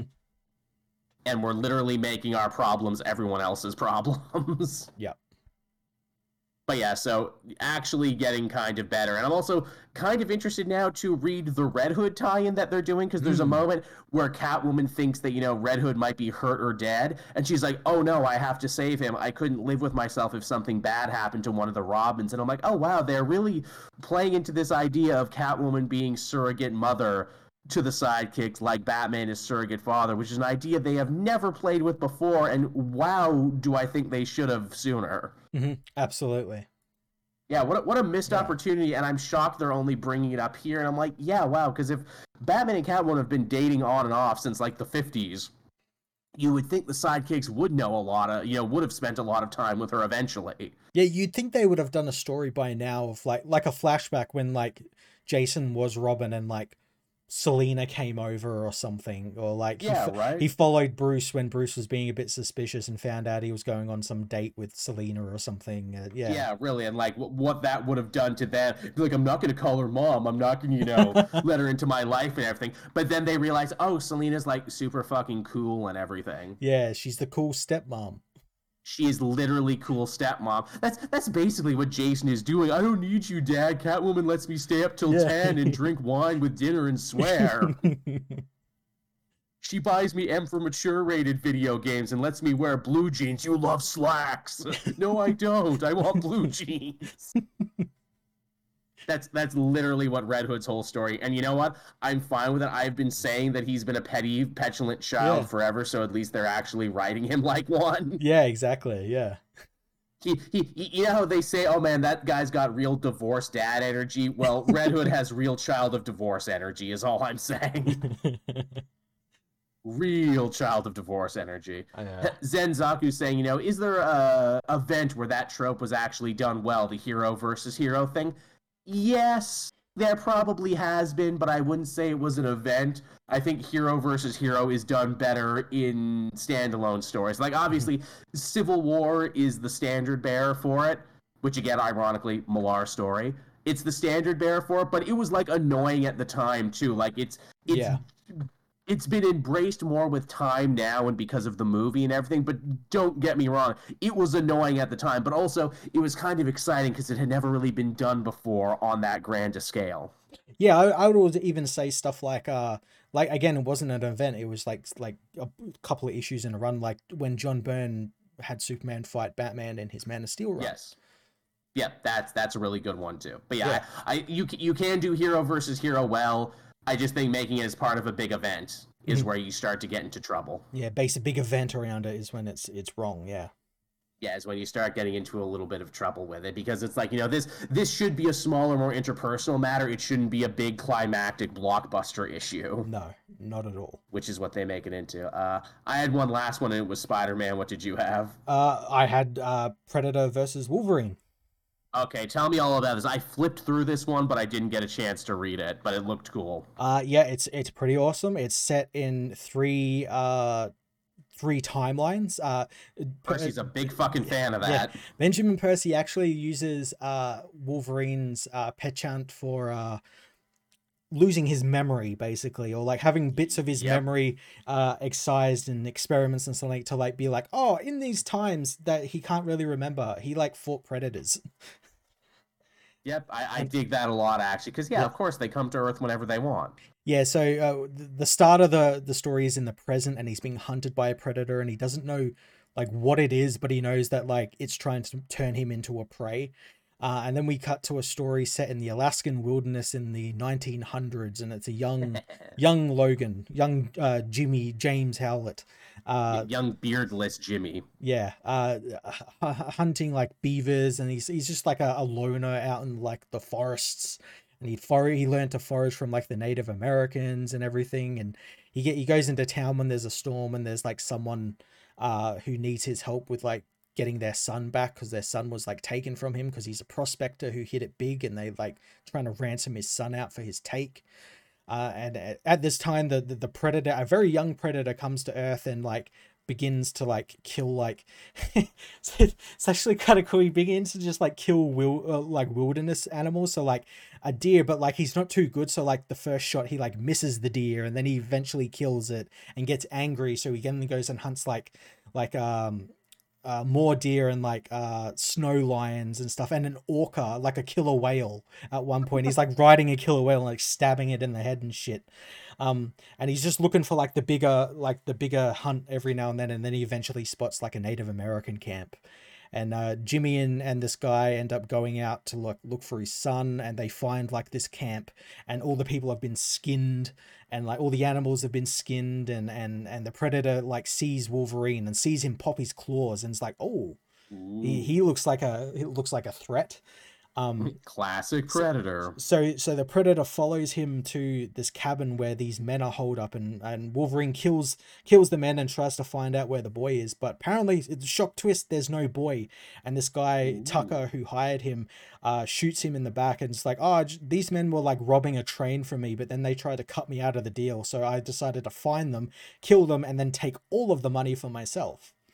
What a big brain move. Yeah, and he's like tipping his bowler hat and just like, cheerio, I'm off. And then he gets his head blown off by the Predator's plasma caster. Love it. And then Wolverine and Predator fight, and it's like evenly matched because like obviously Wolverine can't die because he's got the healing factor, and the Predator is the fucking Predator.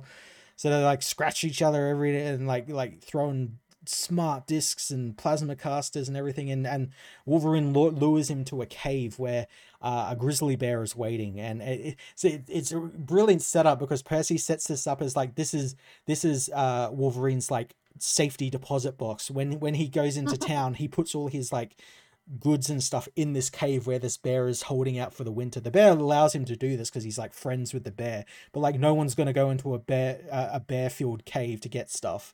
So he keeps it as like his safety deposit box, and the Predator ends up getting pulled into the cave, and Wolverine thinks he's beaten, and he wanders off into the forest, but the Predator comes out with the bear's head. And, and then we cut to like the 80s, and he's part of Team X, and he's in which Percy also brought back. Yeah, he's in Colombia. And he's hunting like a guerrilla faction who's trying to overthrow the government, and so it's just like the movie. It's just there's literally like preview art of Sabretooth with a giant minigun mowing down the forest in the next issue. Of course he is. And they find the camp, and it's been completely wiped out, and there's people gutted and like scun and everything. And he finds out that same Predator he fought back in the 1900s has come back to Earth. But he's not come back alone. He's come back with 4 other Predators, and they begin hunting the team, and that's where the issue ends. Nice. I like that each of these looks like they're going to be a different era, where it's like, oh yeah, Wolverine didn't just fight the Predator one time. He fought several Predators. And he can't remember. Every time he can't remember it. Like in the Team X one, he doesn't really remember it, but he kept the smart disc that the Predator threw at him, and it's like hanging around his neck, and he doesn't really know what it is.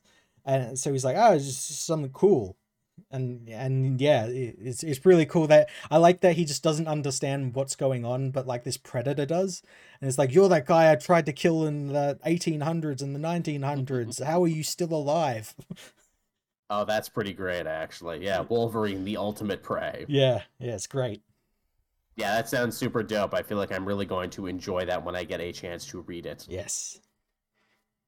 I guess we'll end with Spider-Man. So, yeah, Amazing Spider-Man 34. Spider-Man's still evil. He's still Goblin. It's still amazing, yeah. He's vicious. He's the vengeful Spider-Man. I will say, evil Spider-Man is still more proactive Spider-Man. We actually get to check back on in with Tombstone and Randy and Janice. We haven't seen them since the wedding got all shot up and everything. And Spider-Man's big plan is he sneaks into like Tombstone's room and he unplugs his fucking ventilator because apparently Peter has like a whole hit list of people who have wronged him. He buried Kraven alive, and now he's gonna like take them all out in one night. Oh no. Yeah, which again, hey, that's actually a pretty compelling story, isn't it? evil Spider-Man taking out all the people who he thinks wronged him. And Norman, of course, who's an expert on goblin thinking, figures he knows exactly where Peter is going next. So he goes to warn Paul and Mary Jane, being like, yeah, he's probably going to come here and try and kill you. So just be careful. So you know. So you know, you should probably get the hell out of here. You should probably, like, leave New York, is all I'm saying. So they do, and what Norman does is kind of awesome. He literally just turns off the lights, and he waits for Spider-Man to show up, and he does. He's sitting in the chair with the shotgun waiting for him, basically. Literally, that's what he's doing. And, like, evil Spider-Man is, like, written with such shit-eating glee by Zeb Wells, where it's like, hey, Norman, you're ruining my plans. Feels like you're ruining my plans. Did you warn Paul? You better not have warned Paul, because if you warned Paul, I'm going to be really mad. Also, oh, who am I kidding? I was going to beat you to death anyway. I'm still mad about Gwen Stacy and all the other shit you put me through. And also, I've only stood by you all this time because I knew you would fuck up again, and I wanted to be there to laugh at you when you fell off the wagon again, basically. Which is dark and cruel, and yet also like, ooh, is that like deep down what Peter actually is thinking? In the back of his mind, you know, is this like, you know, drunk lips speak with sober thoughts, you know, spider lips speak with goblin thoughts. Although it is interesting too, like, he beats the shit out of Norman, but he doesn't kill him. He gives Kraven a chance by putting him in the grave, and he also only unplugged Tombstone's machines when he could have killed him. So it's also like, ooh, you know, is Peter actually fighting against the Goblin by making him not as violent as he could be? Yep. That was what I theorized, at least. Yeah, I could see that happening. Also, thankfully, he's finally changing his costume, too. He built himself some crazy goblin wings now with, like, a fucking jet engine so he can fly around. It's ridiculous. I love it. If you haven't seen it, it's the thumbnail for my video on the channel. And apparently in the next issue, he actually does make a real goblin costume. Oh yeah, no, is that what that's from? Oh yeah, I saw it. It's like all black and like, yeah, he's got like a glider and everything now. Yes, that's the one. Not a glider, like a backpack glider sort of thing. Yeah. Oh, that's what that's like. Like freaking bat wings. And again, if you're gonna make Spider-Man evil, if you're gonna give him the Green Goblin sins, you might as well go nuts with it. And that's what they seem to be doing. Yeah, just go straight into it. Yeah, why not? They also seem to remember that Queen Goblin Leslie Kafka's like, hey, I put all the sins into Peter, but I'm still a goblin monster. What the fuck happened? I should probably go and kill Peter and see if that, you know, ungoblins me. And meanwhile, Norman digs up frickin' Kraven the Hunter and gives him his magic spear and is basically like, look, you started this shit, so we're gonna end it. Take your spear back. Which, again, I'm like, okay, so this series is just schlock now, but at least it's more entertaining schlock. Yeah, I like that they seem to be leaning into it. It also feels like Zeb Wells, like this is almost him passive-aggressively being like, look, you think my Spider-Man is bad? You think my Peter Parker is, like, selfish and unheroic? Fine. What if he was just a villain then? Would you like that? And I'm like, yeah, kinda. Yeah, it sounds like it's pretty good. Yeah. Like, again, like, I wouldn't call it good, but it's certainly entertaining. I didn't feel bad reading it. I'm like, wow, that was a schlocky good time. What's going to happen next? And the answer is he's going to go even more goblin next issue. Yes. You never go full goblin, but he is. And only Paul can save them. Yeah, only Paul can save. Or maybe Mary Jane with her powers, because they make a point of that, too, being like, hey, remember how Mary Jane has powers now? It'll probably be important. I mean, I don't think she's actually done much heroing, but she has powers now, and also her powers are totally random, but let's give it a try. Yeah, maybe she'll get something good.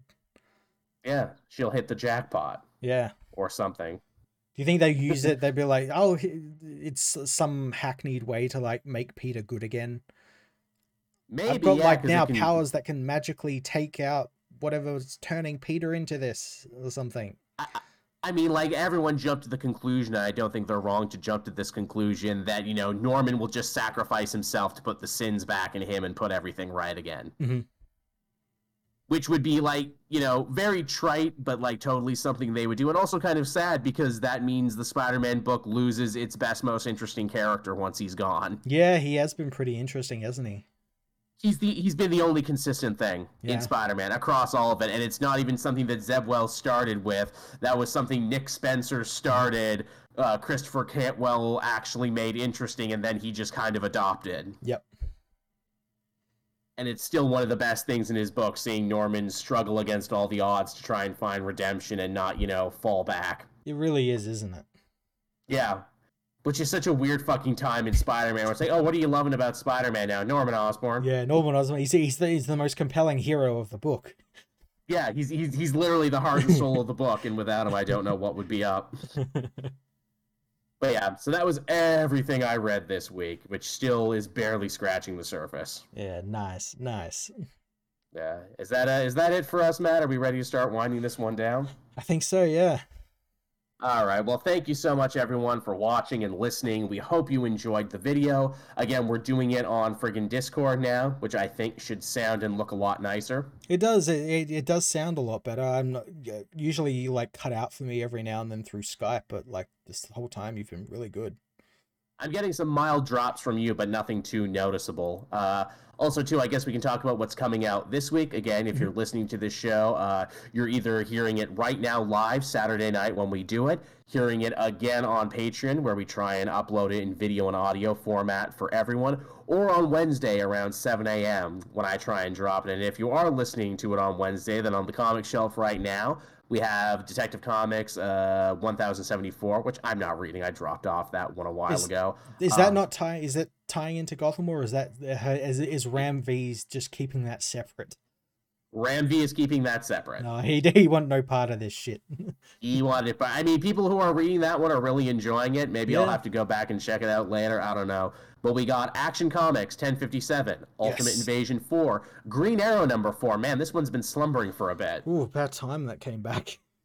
Yeah. The Avengers number 5, The Avengers Annual number 1. God damn it, 2 Avengers book in 1 week. I'm wondering if that is even going to be worth reading, because I think that's much like the X-Men Annual is like a Coven of Chaos or whatever the fuck they're doing. Oh, so it's like, okay, cool. Is it even worth reading? Because like I didn't even know that was an event. Yes, it is Coven of Chaos. It looks like it's actually, I don't know, the finale of it, because it looks like they're all fighting Agatha Harkness and that. Who gives a shit? I know. Flash number 1 from Cy Spurrier drops this week. Yes, looking forward to this one. Yeah, I think this is the big one. I want to try and make time to read this one. I don't know if I will have time or room, but I will try. Invincible Iron Man number 10. This is the continuation of the Tony marrying Emma storyline. Mm-hmm.